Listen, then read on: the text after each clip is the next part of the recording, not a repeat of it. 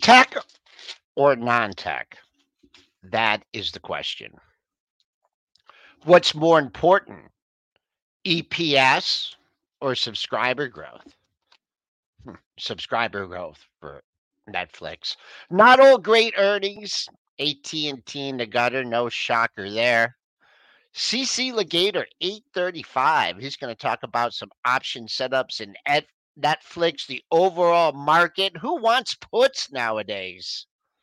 Let's see if Triple D has any tidbits here, like the TLT and the IWM yesterday. It's hump day. It's Wednesday. It's pre-market prep. Let's get it started.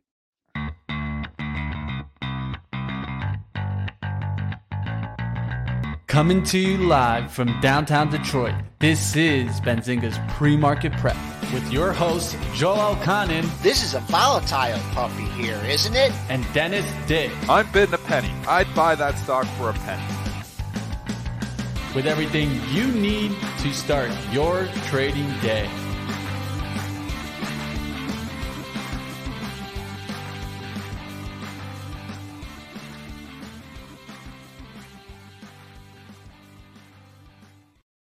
Okay, traders, investors, you know what we're doing. We're up 24 handles, 49.19, trading at the highs of the pre-market session. The buck helping out, down 44 cents at 102.96. Bonds rebounding from yesterday, up a little over half a point, 102 and 12/30 seconds. Crude up 28 cents, 74.65. When are the oil stocks going to pay attention to that? Gold up 960 at 2,035.40. Silver trying to get in the 23 handle, up 47 cents at 22.93 and a half. Bitcoin futures trying to put a bottom in here and nicely off yesterday's low, up $800 at 40,035. Let's bring in Triple D. And Triple D, I guess the song remains the same. Yeah, it does. The song remains the same. AI or bust. I mean, these are the stocks that are moving here once again. And what we see is that when you get any technology stocks that has a significant dip, they seem to find buyers. If it's non-tech, the dips aren't getting bought. And that's what's clear. You know, we saw it, multiple times. ADM, last couple days, no dips to be bought. Nobody cares. This is not an AI play. Nobody wants to buy that dip. We saw it with 3M yesterday. Starts dipping. Nobody cares. DuPont reports the slightest little cut of guidance, and they hammer the stock. And this was a preliminary report, which we can get to in a second. Bring in Aaron Bree here. Yeah, bring this in market Aaron. is all about tech, and it doesn't really care about much else. Yeah, I mean, like you said, tech is leading the market right now, whether it was NVIDIA and AMD last year for the last 6 months or last night, Netflix reporting earnings, bringing us higher after the close. Netflix, like you mentioned, Joel, just absolutely crushed it in terms of subscribers. So the street was expecting about 8.7 million paid membership ads in the fourth quarter. Netflix did more than 13 million, so almost beat that estimate by 50%. Netflix cited strength again in that ad tier based subscription. EPS came in slightly lower than expected, but revenue was higher. And the company also said their margins are getting better. So Netflix is one of these tech companies that has set out to cut some costs. And so far, it looks like it's been working for Netflix. Again, they guided up in the next quarter. The street was expecting for the next quarter an EPS of 410. The company said no, that's actually going to come in closer to 450. So either way, I mean, Netflix just crushed it on the earnings. Again, yesterday when we talked about in the past when Netflix had some of these really bad earnings reports, those were about subscriber growth. That big drop on 30%, I believe it was the first report of last year or 2 years ago.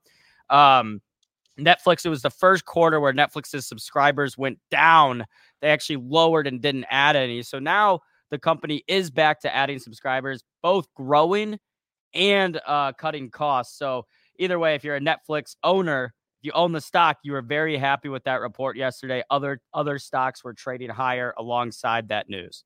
I mean, are they going to be moving Netflix into the Magnificent Seven and Tesla out tonight?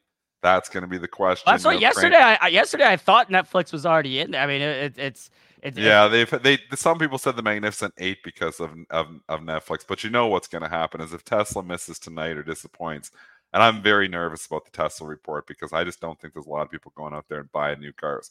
Lots of people still obviously subscribing to Netflix, lower ticket stuff. I mean, $15 a month. Let's go. I want to watch my shows. People can afford that. You going out and buying a $50,000 or $60,000 new car? I don't think so. And that's why I think Tesla, and I know, we got other people thinking about, the bots and they're doing other things. And that's all exciting, the humanoids. But we're a long ways away from humanoids making money. And I think, it's still a car company at this point in time. I'm very nervous about the Tesla. I think what happens here, too, is you get one major tech company reporting Netflix. Now the bar a little higher almost for Tesla because it's like, oh, Netflix blows it away. Tesla going to do good here, too. Tesla lifting here in the pre-market along with other tech stocks. I'm very nervous about the Tesla report tonight. Okay, just going to the Netflix here, blew away the 50.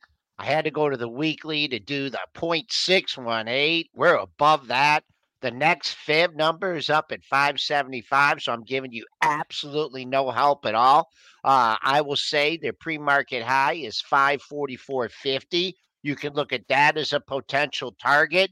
The other thing I would say is we've exceeded the straddle price, so maybe they'll come in. I think it went off the board at like 40 yesterday. I'm not exactly sure. So there's maybe an extra $10 of premium in there to see if it comes in from the straddle price. But you're absolutely in no man's land as far as resistance go. Going back to 22, fell from 600 to 350 in a matter of 3 or 4 months. Is this giving a boost to the other media stocks, the House of Mouse trading a little bit, Joel. A little bit.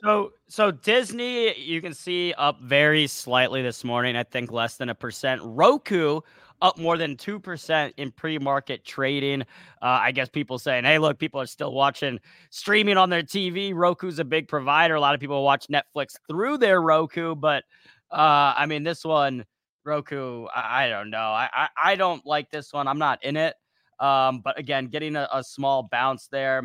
But Netflix, we talked about this the other day where Netflix is right now benefiting from consolidation in this space, right? If you don't really need, I guess, 6 different streaming things right now. That's kind of my view on it. I don't know what you guys pay for, Joel and Dennis, but I'm like, why pay for HBO, Disney Plus, Netflix, all these 10 different things when if you pay for, if you can't find something to watch on Netflix, there's already a million things on there. Do you really need to go from there to these other things? And again, they're always getting more content with the WWE deal. They're always working on content. I keep saying the same thing about Disney Plus.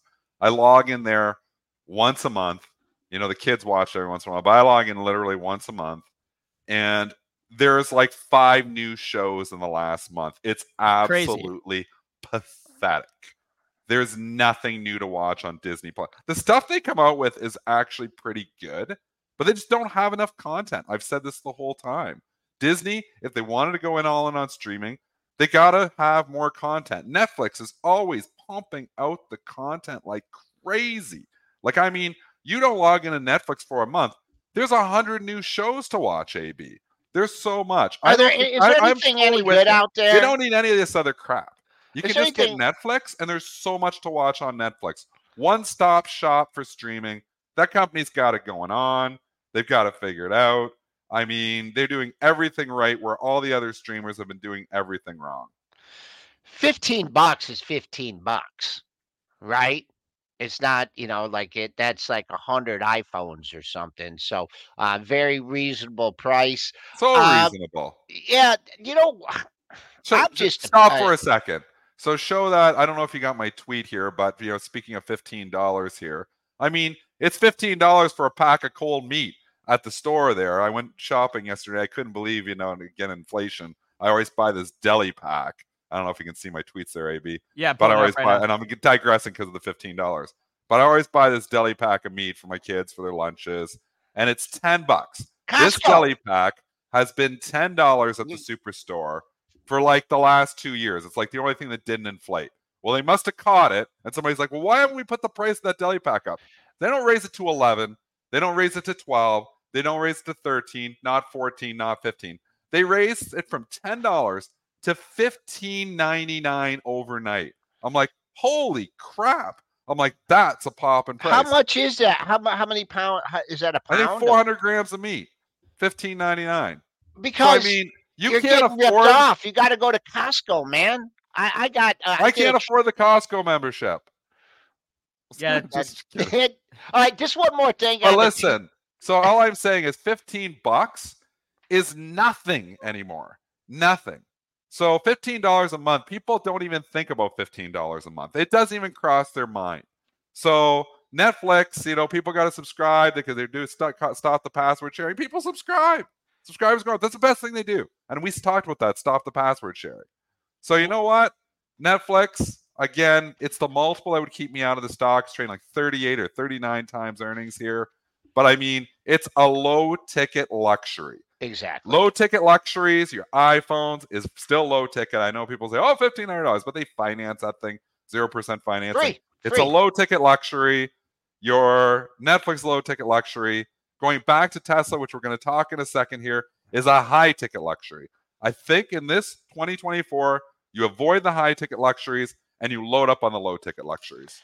I know we're really digressing here, but I have to get you guys' opinion on something because we have a disagreement in the Elkanan household on a TV show. Oh, no. Yes. What? I don't like it. And Lisa and Dana say I'm absolutely crazy. What? And it's on HBO, The White Lotus. I haven't seen it. I haven't seen it either, but I know some people that really love it. But I feel like mostly the people that I talk to that do like it, Joel, are women. Is it more like geared toward a female audience, do you think? I mean, there's both. I don't know. I'll have to check it out. But okay, speaking of this, Joel, we talked about, or asked yesterday, what is Netflix going to be doing with AI? So one thing that it's doing right now is that if all of us were looking at our Netflix home screen, it'll show us different thumbnails for the same shows based on our preferences. So say we're looking, say White Lotus was on Netflix, and it was showing me a picture of like the female lead saying, oh, you got to check this out. But then it was showing, you a picture of something else saying, look how great this is based on your preferences. So it'll have this customization on the home screen, but still the same content. So they're basically just trying to drive all the clicks to Netflix's own original shows by changing what you see in the thumbnail, again, based on your preferences. So a 25-year-old guy might see something completely different than a 25-year-old girl, even though they're looking at all the same shows. So just something interesting they're doing. Something I also wanted to ask you guys about, I mean, just in terms of in general market earnings reports, when the stock is trading higher into it, either trading higher or lower into it, how much weight do you give that? Like, do you guys think, oh, some people really must know something here? Institutions are loading up. I bet the report's going to be good. Versus on the flip side, Tesla's been trading down big time into this report. Do you think that is people just making these speculative claims, or that people actually have some knowledge that, hey, this is heading toward the wrong direction? I think there's people who are feeling it out, and I think there's somewhat the market sometimes figures it out. But for the most part, it's just setting the bar, and we talk about the bar. And when the stock's running up into the report, the bar is very high, meaning they not only have to beat, they're going to have to blow it away. If the stock is depressed into the report, the bar is very low. That's the one thing going for Tesla, is the bar is quite low, and we should, talk Tesla here, because, man, it has been a rough year for Tesla. As good as it has been for so many tech stocks, it has not been a good year for Elon Musk. I mean, Tesla started the year up here around $255, and we're now sitting at $212. So just quietly down 20% in basically less than 20 trading days. Tesla has had a really ugly year so far. With that being said, the bar is low. So if they say anything okay, maybe they talk about the humanoids, maybe he talks up other things. Maybe that helps the stock price. But again, I'm worried about that high tickets, low ticket stuff. Netflix, low ticket luxury. Tesla, high ticket luxury. I think the market's nervous about that too. I think it's another reason why Tesla. There's more on the road. There's more on the road. That's all I can say. I gave you the drive-through indicator like during COVID with the McDonald's and all the restaurants, and I'm telling you, there's just a lot more Teslas on the road. I know they're selling at a discounted, whatever price, whatever the margins are. That's why I wouldn't be short the stock going into the report, especially with the way that it's sold off as of late, and not being a big component of the S&P. It hasn't participated. There are more out there. How that's going to shake through on all the numbers, I don't know. But a parking lot at the gym, parking lot at the grocery store, driving on the freeway up to Ann Arbor. They're everywhere. I'm with you, Everywhere. Joel. You go into the city and there's Teslas everywhere. The question is, have the people who, want to own a Tesla already went out and bought a Tesla? I mean, it's going to take a lot to get the masses in there. They're not cheap cars, Joel. That's the issue I have. I don't like any of the autos. So it's not just a Tesla thing here right now. I just don't like the autos in general because I do think 0% financing is a tough thing and it's gone. And that was what really drove, pun intended, drove the auto stocks for a long time. With 0% financing, not even close. These are not cheap things to go out and get. And if you're a little bit strapped for cash, if you're looking at your 2024 and saying, man, I'm just a little bit tighter than I was in 2023, you're probably not going out and buying a new car. So that's why I'm just staying away. And I mean, it's been an impressive run up for General Motors. Nice comeback. Impressive run up for Ford. Nice comeback from the lows, although Ford's starting to sell off here again. I just think I don't think I want to own these stocks right now. Tesla is still best of breed. He's working on the humanoids. He's working on a lot of things. You never bet against Elon Musk, which is why I don't like shorting the stock either. But I'm nervous into this report. Yeah, and I mean, Joel's mentioned that you're seeing more and more cars on the road. Someone in the chat's pointing out, but you're also seeing more and more price cuts. So, how good is it to sell more of these cars if their margins aren't as good and they're selling them for less? Also, I mean, look, for a lot of times, big Tesla bulls were hammering the table on Cybertruck. Well, now we've at least started to see some deliveries, and I don't know what you guys think, but I would not consider this a successful rollout so far, just in terms of, from what I've seen a lot more videos of people showing problems with Cybertrucks, them getting stuck in the snow, whatever, than people raving about them. I mean, have you guys seen people raving about the Cybertruck or being really bullish on it right now? We're going to end this Tesla discussion. There's only one, or not only one, but there's one main reason why Tesla's not doing well. What? And it has nothing to do with cars. It has nothing to Musk? Yeah. What did he buy?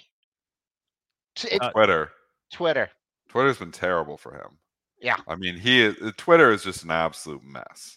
It's a mess. Everything that he's done, that he said he was going to fix with Twitter, he made 10 times worse. The fake accounts are just out of hand. The advertising to me is just ridiculously out of hand. The accounts I want to follow, I can't find anymore. I follow a bunch of accounts. If I interact with one other, and I think I was saying this, if I interact with one person on Twitter, my feed just becomes all that person. It's just like crazy. It's like, oh my God. And maybe it's because I don't interact with that many people, but I interact with one people and all of a sudden, boom, boom, boom, boom, boom. My feed is just littered with that. I mean, Twitter is an absolute mess. He has made this an absolute mess. I can't even get rid of the fake accounts now. I go on, there's a whole bunch when people tweet at me. I fill out the form fails every time. It just fails. It's like, oh, try again tomorrow. So you can report somebody else, but when you actually are the person that's trying to put in the fake account report, it wants your ID. Why it needs my ID when I'm verified is ridiculous in the first place. But it wants my ID. I upload my ID with their stupid little picture thing, and it never works. I've tried multiple times. Maybe it's just me. Maybe I'm doing it wrong, but it never works. So the fake accounts are just completely making Twitter an absolute mess. Yeah, there's definitely a lot of people pointing back to that purchase of Twitter as a bad business decision by Elon. I mean, the one thing I will say that they have done is they laid off a large portion of their staff, probably saved a lot of money there. And I think a lot of people are still using the Twitter app. I mean, you had a lot of people talking about Blue Sky or Mastodon or these different Twitter alternatives last year. Threads is At the end, I looked at Threads yesterday. I think I'm going to delete the app. Yeah, I was going to say at the end of the day, put it on. At the end of the day, Dennis, you're still posting the meat pictures on Twitter and not yeah, other I know. places. It's true. So it's true. You know, I'm some of still these using Twitter, but I mean, my experience is less enjoyable here. I agree. I wish he would have made the experience better. And I'm a big Elon Musk fan. I still say, from an innovation perspective, you could argue Elon Musk is one of the greatest innovators of the last 100 years. I mean, the stuff he has done from PayPal to Tesla to all the things that he's done. I mean, SpaceX is just absolutely phenomenal company, the things he's done there. So you've got to give him that. And you never count Elon Musk out. And the one thing I will say about this report is I don't think the sales are going to be that great. He is one that likes to keep his stock price up. So maybe he starts talking the humanoids. Yeah. Maybe talks it up somehow. I mean, that's the wild card here. If Tesla can get these humanoids going and we're all going to have a humanoid in our household helping us out, that's the wild card. I do wish they would have bought Boston Dynamics. I wish they would have bought Boston Dynamics when, I think it was, the other those little robot dogs. Those little robot dogs are kind of cute. I gotta say, I'm not a big Boston Dynamics has humanoids like they're way ahead of Tesla. Way ahead. Well, we're going to talk about Tesla in a little bit when our guest comes on in 10 minutes. Let's move on to some of the other earnings we got. We've been talking about semis, but it's not all semis. Texas Instruments reported last night, and it did not go well. Company trading down 3%. The revenue was expected to come in above $4 billion. The company said, no, it was a little closer to $3.5 billion. So anytime, you're only expecting $4 billion worth of revenue and you come in at 3.5, that's a big miss. So again, showing you that you really are looking for the best of breed here when it comes to semis and not just buying anything at all. Joel, what are we seeing in terms of the chart? Are people buying? Are people buying the dip? I'll comment and then let Joel do the technicals. Go. I want to say this is a disaster report for Texas Instruments. If this was a non-tech stock, this stock could be down 15 to 20% on this. But because it's a tech stock, it gets a pass. Because it's a tech stock, there's just underneath demand for all tech stocks and all chips. Down $5. This report is not good whatsoever. Take the numbers at face value. $1.49 versus $2.13 last year. Horrible. Like, that's just seriously going in the wrong direction here, folks. Expected Q1 revenue, 3.45 to 3.75 versus 4.06. I mean, DuPont lowers guidance by a couple of cents, and they knock that stock down 10%. Texas Instruments lowers guidance by like 15%, and they don't even hardly knock it down at all. That's the difference, folks. Tech stocks are getting a pass. Buying tech stocks on weakness is working. Buying non-tech on weakness is not working. So keep that in mind here. We are in 2024, and the investor only cares about tech stocks. Microchip warned. We talked about this last week. Stock was down for half a minute, and they just can't stop buying it now. And they don't even care that it warned because it's a tech stock. Right now, tech stocks are just in a rip-roaring bull market. That has chip and tech in it. So, I mean, I don't know how, you could ignore that. Microchip tech.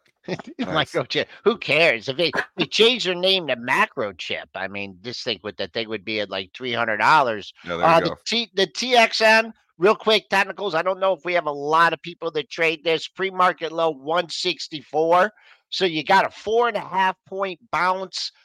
This is my candle of interest over the next couple days. You had a big up day. You had a low at 163.18. I don't think you're going to see that today because you're $5 above the pre-market low. Nice gap fill. So if you got jammed short into this report, there's a little reprieve here. I don't know if people are running out to start new longs, but I think from a short perspective, I don't know if you're going to get a look at that pre-market low at 164. There's just too much underneath demand for tech stocks. I mean, exactly. It's not a good report, folks.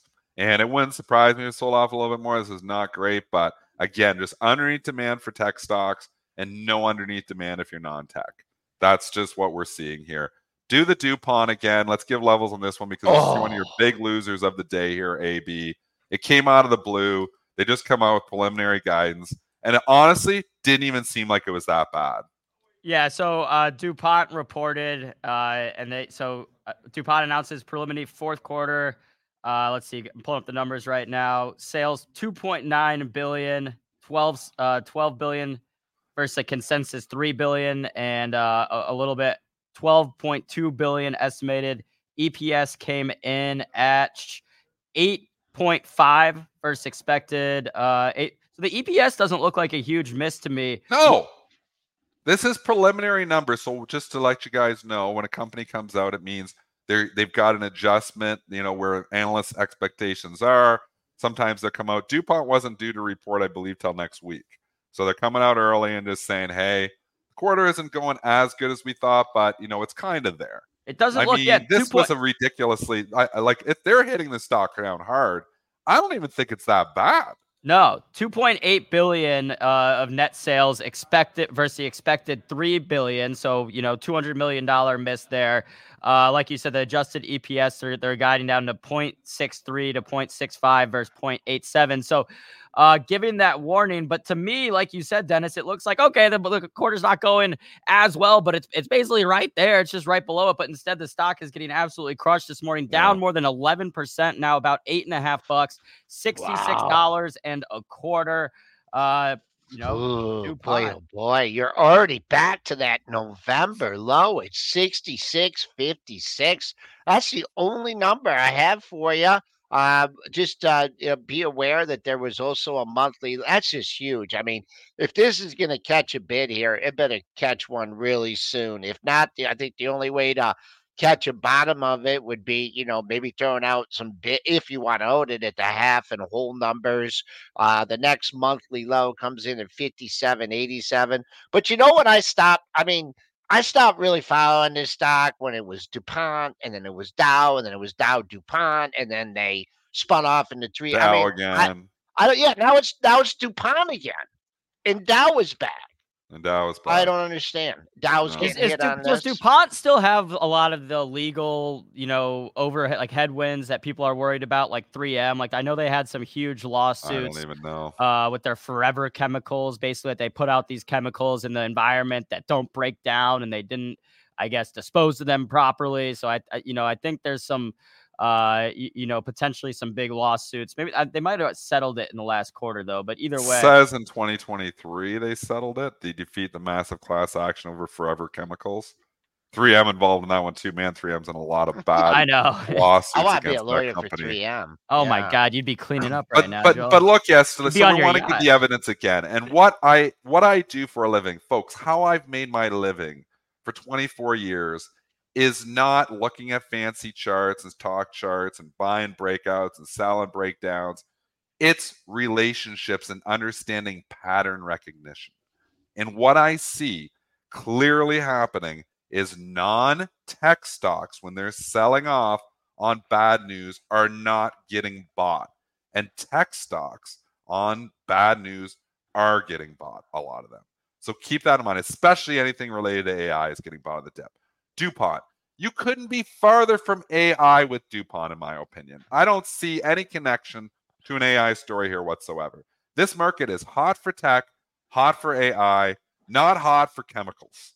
So I'm saying on DuPont, even though this is a ridiculous overreaction, I'm still not buying it because, ADM, they're not buying that.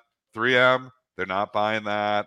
I mean, there's just no reason to just bounce in on day one on these non-tech stocks. So clearly, we get the dip and the Texas Instruments, even though if you're taking a face value, I think the Texas Instruments should be down more than the DuPont, but we're not taking a face value. Texas Instruments is still seen as a chip stock, still seen as a tech stock, getting forgiveness here for an ugly quarter. DuPont, no forgiveness whatsoever because it's nothing to do with tech and nothing to do with AI. Keep that in mind when you're trading here, folks. We want non-tech stocks. I'm avoiding them. Tech stocks on dips, I'm buying them. That is where is the headquarters for Dow Chemical? Got to be in Michigan. Yep.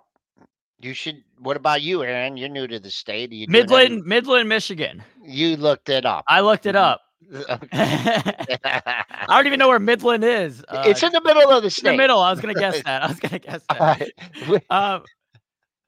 Did we blow by the GDP numbers without paying any attention there? I had it written down on our sheet. Yeah, let's go back to that real quick, Joel. Good call. So pulling it up right here, waiting for it to come in on my Benzinga Pro. While we wait for those numbers. It was at 8:30. It was at 8:30. Yeah, just scroll back. It'll be there. I blew it.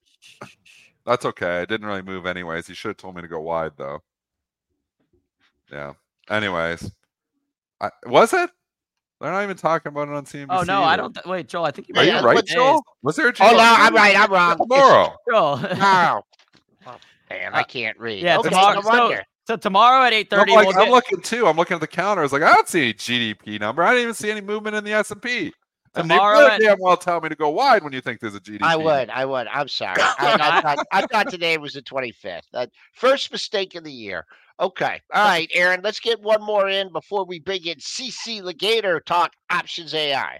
Yeah, let's go to Intuitive Surgical, ticker ISRG, reported earnings after the close yesterday as well. Double beat. EPS came in higher than expected, as well as the revenue. Stock trading. I didn't realize, guys, that this stock is a over $150 billion company. So the EPS came in at 160, beat by 11 cents. Revenue at 1.9 billion versus, beat by about 30 million. So not a huge beat on either the EPS or revenue, but stock trading higher. For people not familiar, this is a company making like robotics parts for surgeries, which again, like to me, all sounds super futuristic. Didn't realize this was already a nearly $200 billion company. I guess in the medical field is a space that you're already seeing this innovation come in from robots and potentially, at some point, probably AI too. But either way, I mean, this thing is this all-time highs?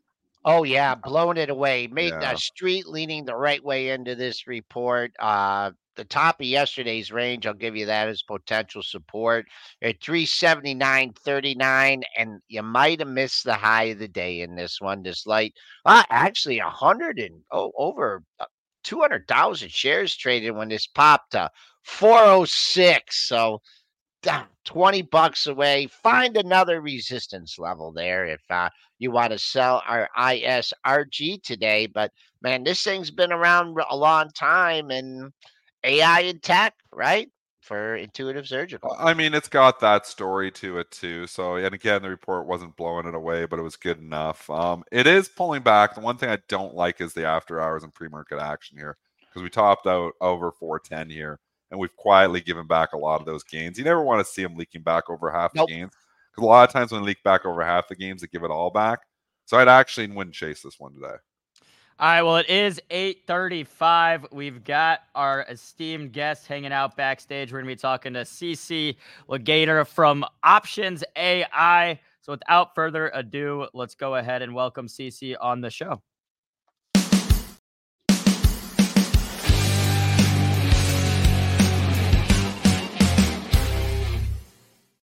CC, how are you doing this morning? Good. How's it going, guys? Good to see you. Good. Let's start yesterday after the close. Our biggest headline of the day was, of course, Netflix's earnings report, trading way higher. What were you seeing in the options world heading into this report? I mean, we've seen Netflix be super volatile with earnings before. Were people, playing it for a huge move to the upside or downside? Yeah, it's interesting. It was, Netflix has moved a lot. I think 3 out of the last 4 earnings coming into this one. And the options were not pricing as big of a move as we had seen the last, 3 or 4 quarters. And that is an example of, so the options market, you enter into an earnings season and there is that backdrop of whatever's going on in the rest of the market, right? And the rest of the market right now is consolidation, grind higher, low vol. We've got the VIX basically at historic lows. And so earnings reports cannot escape that, right? They are basically a victim or a word like that of what's going on elsewhere in the market. So Netflix options actually were quite low going into this earnings in terms of IV, in terms of what kind of move options were pricing.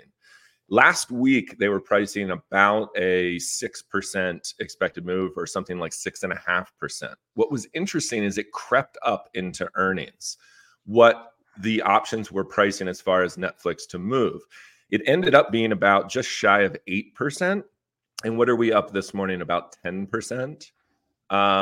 So options, Netflix traders were trying to, they were signaling something. They were signaling a demand for something. And it looks like it was, if this is a good print on earnings, there were a lot of upside calls bought.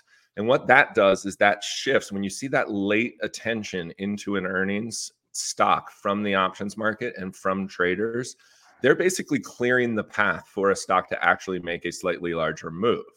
They're basically, if Netflix traders had come in and they were all selling the 500s, or what are we at, 400 or 500? If they were 500, 500, right? Handleitis. If under normal conditions, people are probably buying Netflix stock. They're doing certain trades, and they're probably just selling the 500 line, right? Going into earnings, clearly people were buying that line. They're buying the 525 line. They're clearing the path for that stock to go higher. And then Netflix comes out. It's a good report. People like it, and it allows that stock to travel higher. So that's sort of the interesting backdrop is can these earnings reports, our options, something to watch for would be, look at the expected move, go in like Options AI, look at the expected move of, say, who's reporting next What week. was it for Netflix? Because we were looking at it. So it ended up being just shy of 8%. Wow. Right? So they were actually, but it crept up. Points, so it was, I was shocked how low it was last week when I was looking, Joel, and it was like 6% or 6.5%.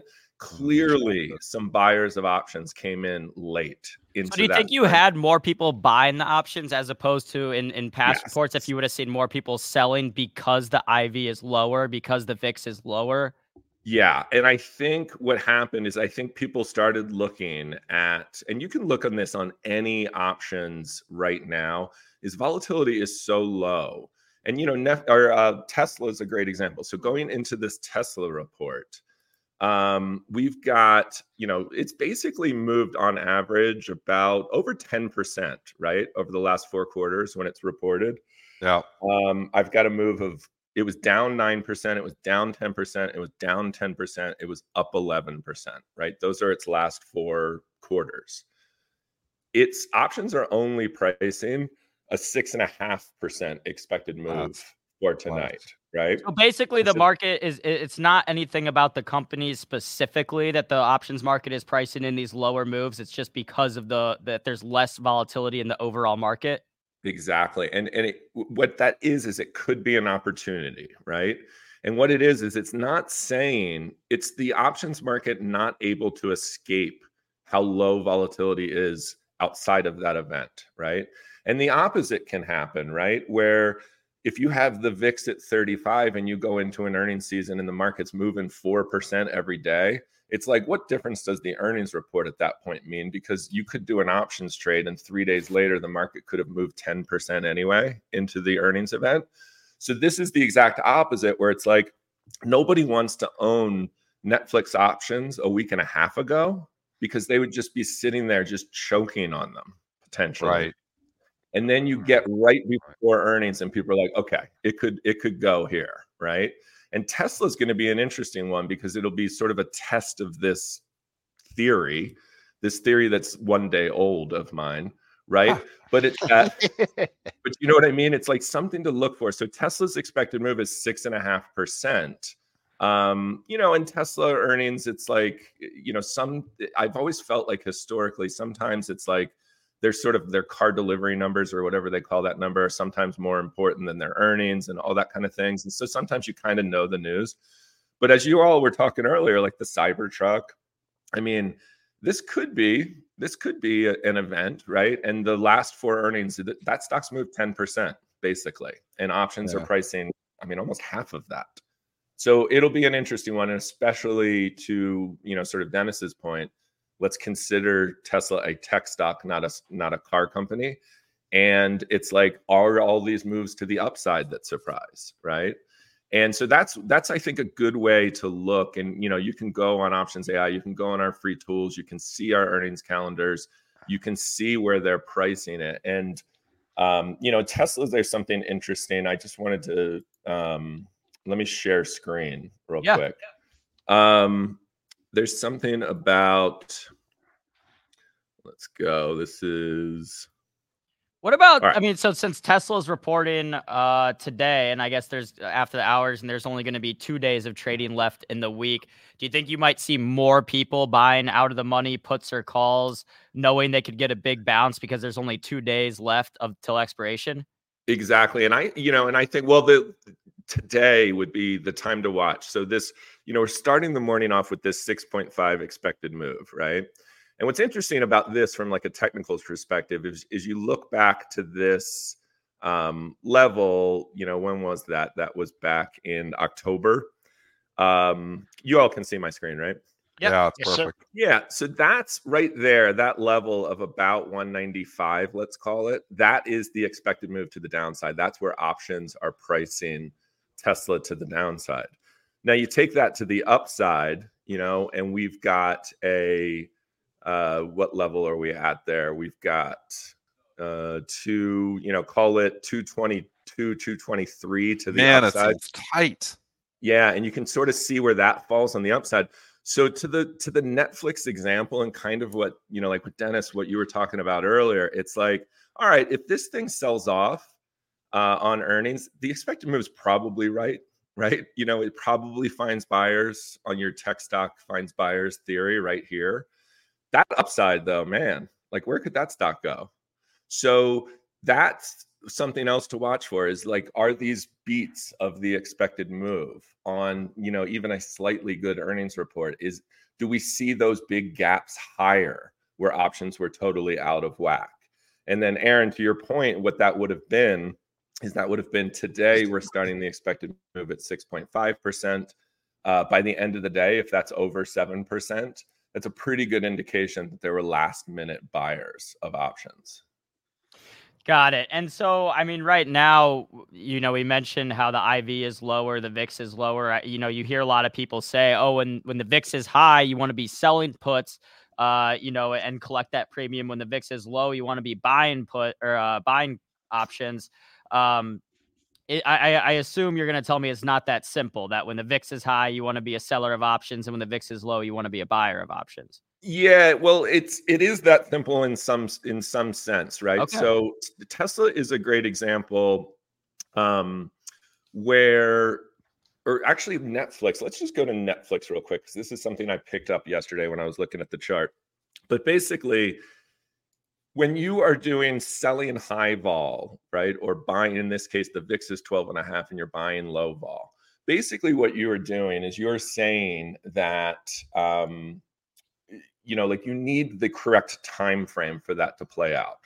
So when the VIX is 12.5 and you're just buying weekly options and hoping that low vol plays out, you are probably not going to be right. You are not buying yourself enough time, right? You are basically betting every day almost the 0 DTE move versus the options you own and the expected move of those options you own.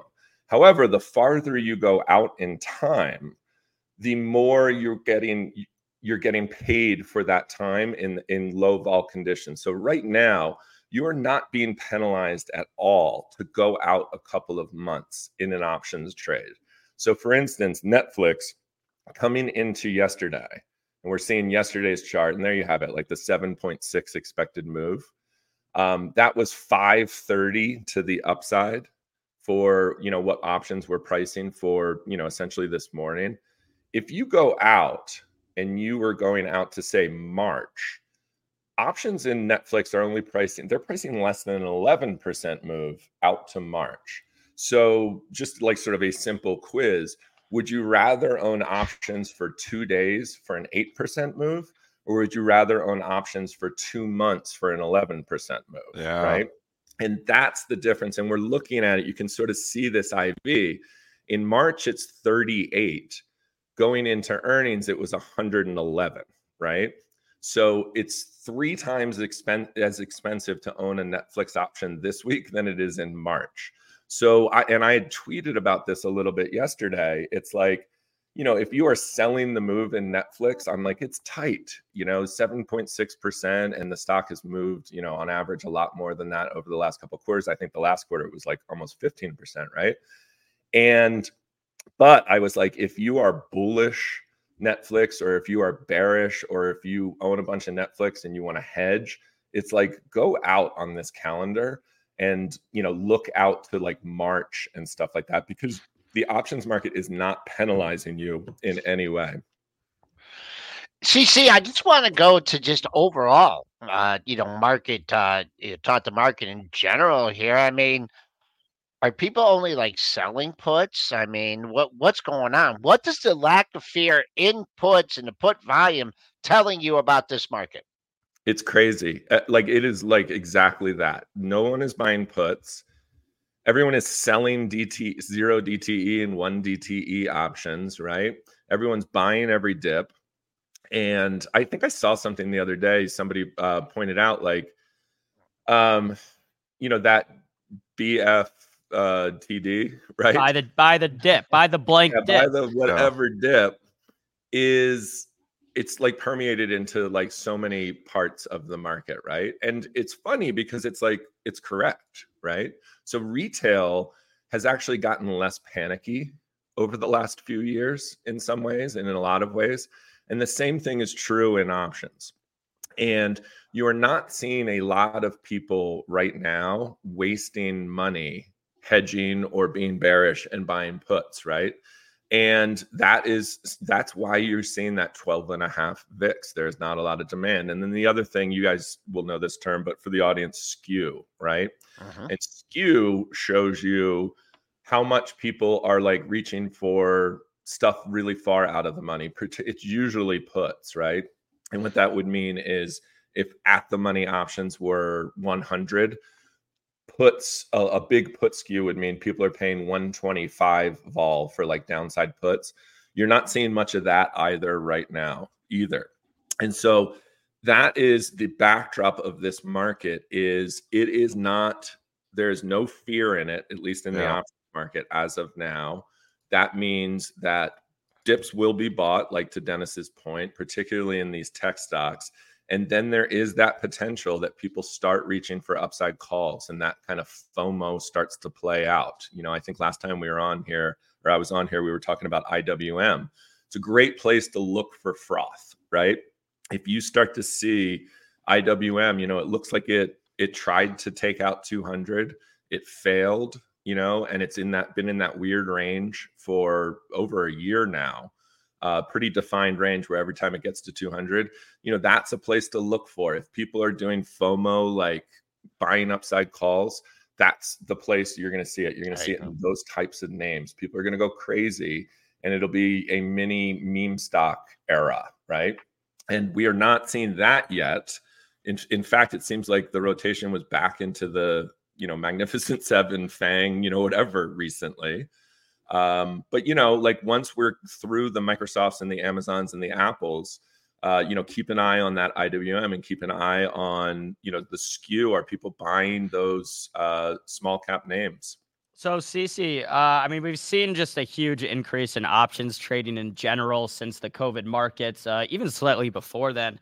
And since then, more and more brokerages have rolled out more options for traders. And now, of course, with 0 day till expiration options on SPY, QQQ every single day. Has this been a good thing for retail traders? I mean, has this, what do you see when it comes to the 0 DTEs? It's been fascinating. And I didn't know what to make of it, right, when it first started. But what's been most interesting to me, and this is like dovetails a little bit on what we were just talking about with how retail trading has kind of evolved, like with that, BTFD, and not like wasting a lot of money on hedges and things. Stocks always go up or whatever, which is a dumb thing to say, but they do over time, right? Yeah. And so that kind of maturity is actually, you're seeing it, a weird level of maturity in that 0 DTE market. And there was this assumption that it was just going to be straight up gambling, right? And there was going to be, the less time for an options trade to play out, the dumber the trading would be. It's actually been a little bit of the opposite. And what people are doing on 0DTE is they are trading the next 3 hours, or they are trading the next, 48 hours as if they were at a hedge fund 10 years ago, trying to earn income on positions, over the next 3 months or something for that quarter. And they've just shrunken the time frame. And the behavior is not generally, there's a lot of gambling in 0DTE. People are saying, oh, I think SPX can go up, 0.25% into the close or something. But what most people doing, what the majority of retail traders are doing, is they're actually trading the move, selling the move, doing credit call spreads when stocks open higher. They're doing credit put spreads when stocks open lower. They're doing sort of a 48-hour time frame, and they're looking at levels in the SPX. And then they're trading iron condors. They're doing things, and they're basically defined risk trades to try to, risk $300 to make $200 in a matter of hours, right? Your 0DTE is a defined risk trade. That seems like kind of an oxymoron there. Right. Well, it doesn't need to. I mean, you can go in and you could sell a strangle or a call out, right? But most of these people are kind of defining the risk. And the way that looks in the SPX is, for instance, let's say the market opened up 0.5%, right? Pre-market, and you go into the opening print and you're up 0.5%. What they're then doing is they're then, say, selling a credit call spread that is really just $5 wide on an SPX strike, up another, say, 0.5% or almost 0.5%. And they're basically saying that the chances of the market going up 1% today are, less than 15, 20%. And I'm willing to sell a credit call spread into that rally. And then if the market kind of pulls back a little bit that morning, they're then selling a credit put spread into it. It's pretty fascinating behavior. And it is fairly sophisticated, I would say. And it's almost entirely being driven by retail traders. Enough to the point we launched SPX Trading on Options AI a couple of months ago. It is starting to dominate our orders, right? And so what we're seeing is, and we have these, you all know, we have these visualizations you can watch as the market plays out through these profit and loss zones and things, and people love it. And it is, it's almost like that in-game betting, like on a DraftKings or whatever, right? It's really fascinating stuff. Good point. And it's, I would say, I would go to bat for these people a little bit because I've seen their behavior, and it is not degenerate from what I've seen. Wow. I'm sure there's degenerate behavior out. Yeah. But there's got to be another side to that trade too, just before you go. I mean, we could say, oh yeah, the market maker side is like sitting there and selling these, to these degenerate. But there's the degenerate gamblers on the other side of this trade, CC. So I mean, people are coming in and saying, always I'm going to make all this money here buying this, really low lottery ticket here, and it's going to pay off. Yeah. I mean, just because there's some sophisticated investors selling it, somebody's buying all these data expiration options too. Where I would say it's potential, and this is another like sort of Vegas example. You know how like sometimes like in Vegas, it'll be like the Cowboys are playing or whoever, where a ton of money is going to, or Alabama in football or something, where there's such a large fan base, right? And you're against Michigan, right? Like, and there's so much of the fan base that it's almost like Vegas will hold the line and like absorb that, right? Yeah. Oh yeah. So I think the interesting thing about 0DTE is I would assume more than 50% of the order flow is similar to what I just described. So that what that means is on the market maker side, at some point, they need to kind of figure out, they can't, if all they're seeing is people doing that kind of behavior, you can't lower options to 0, obviously, right? And I think where you're seeing it to that question is maybe affecting the market is I look at like the 0DTE expected move every day, it's generally about 0.4 to 0.5%. That seems a bit low to me. And it doesn't seem like that is sustainable. And at some point, those sellers of options are going to kind of demand a little bit more premium for what they're doing. And so that's where you might see it, is that sort of standoff between the market makers and those people doing that kind of zero DTE All right, behavior. CC, I'm sorry, man. We are up against the clock here, Yeah. but you are just giving such our listening audience an education. We're gonna dial you up again real soon. CC Legator at Options Learn on Twitter. Thanks for joining us, CC. Excellent. Great to see you guys. Thank you, Okay. CC. All right, guys, that was CC from Options AI again.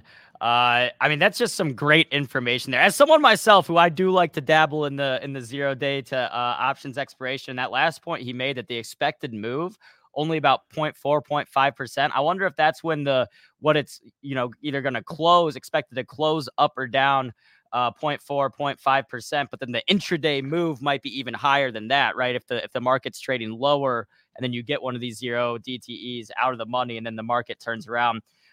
Joel, what are we looking at into the open here? We're about 2 minutes away. Yeah. I just want to just really one thing, and I wanted to reiterate what CC said. He was talking about the Netflix options and like going for a couple days for like an 8% move, as opposed to going out like 2 or 3 months for an 11% Yeah, move. go out further. Yeah, I mean, I'm with them. you're giving yourself a shot. Yeah. You're a legitimate shot, and then also And what about the gap and go situation, Joel? Like, I mean, when you go out farther, you give yourself a shot for follow through, like where you have where a company reports and it's good, and then you have all the initial buyers, the gap, and then the continuation of that initial move. I mean, you make so much more in the gap and go situation. So if you're going to pay 8% for the 2-day option, why not pay the 11% for the 2-month option? I'm with you, CC, 100%. Yep. And just going S&Ps, we backed off the pre-market high. If I gave you some resistance here, I want to be honest with you, because basis the front month contract here, my next target is over 5,000, or that's with the rolling front month contract. Do we do want a couple? I know it's 9 o'clock here. Oh, one last thing too, going back to the options. Jay Rice made a great point. If spreads, doing the spreads, a big old spread, there's, you're definitely limiting your gain, but you're also limiting your risk. And if you go farther out with the spread, it doesn't do what you want, they'll just sap the premium out of the one that you sold. So there's a lot of different things to cover. Dennis, let's do a couple more earnings reports here on this Wednesday. Where would you like to go? Something good or something bad? Well, interesting. AT&T. A lot of people hold AT&T. I mean, Verizon kind of blew it away yesterday. Maybe set the bar higher for AT&T, but this is not a great report here. Bringing Aaron Bree here on this AT&T report. I'm actually surprised it's not down more. Thoughts here, AT&T, or actually, Bree, give us the numbers.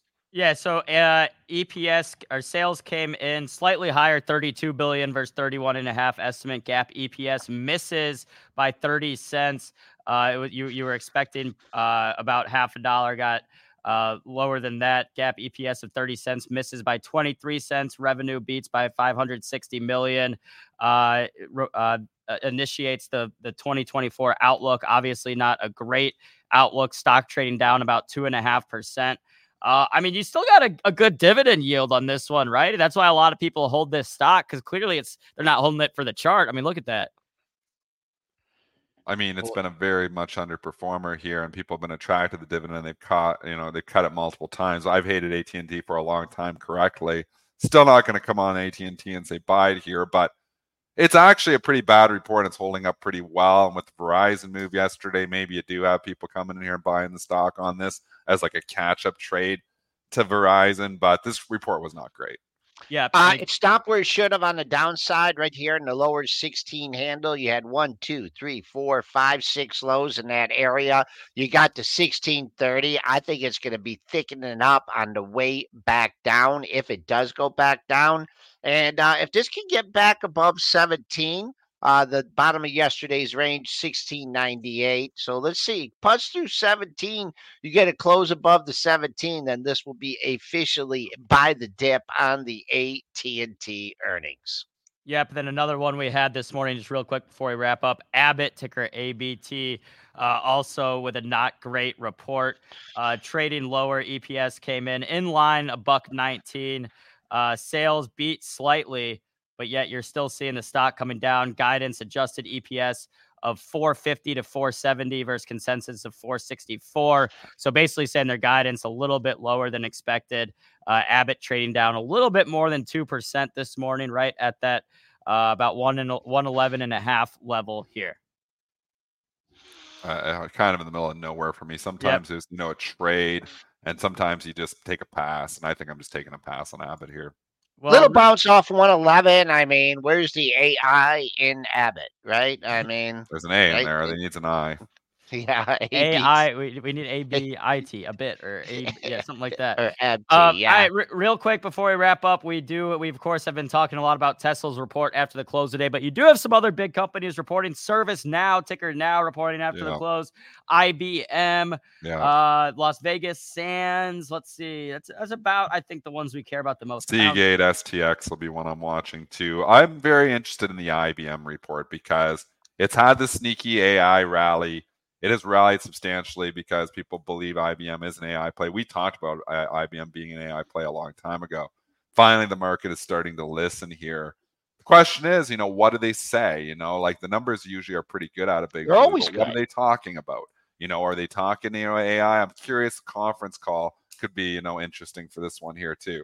We need to hear some more AI talk from IBM so that they can start giving this, the love that it maybe deserves more. I mean, it's your value AI play, but is it an AI play? That's still to be determined of how big of an AI. Are they still doing what? Is it still Watson? Is that their AI? Yeah, well, they've got multiple things they're working on. Watson, I've said in the past. I mean, IBM was working on AI, right? Maybe for anyone else. IBM is like Skype. IBM is like Skype is to Zoom. Yeah. I mean, they were doing Watson. They had Watson playing chess like 20 years ago. They could have been all over this and been the AI play. And I mean, just, management's dropped the ball on IBM for so long. Stock has gone absolutely nowhere for the better part of a decade. Coming back here lately because people are like hungry for the AI play.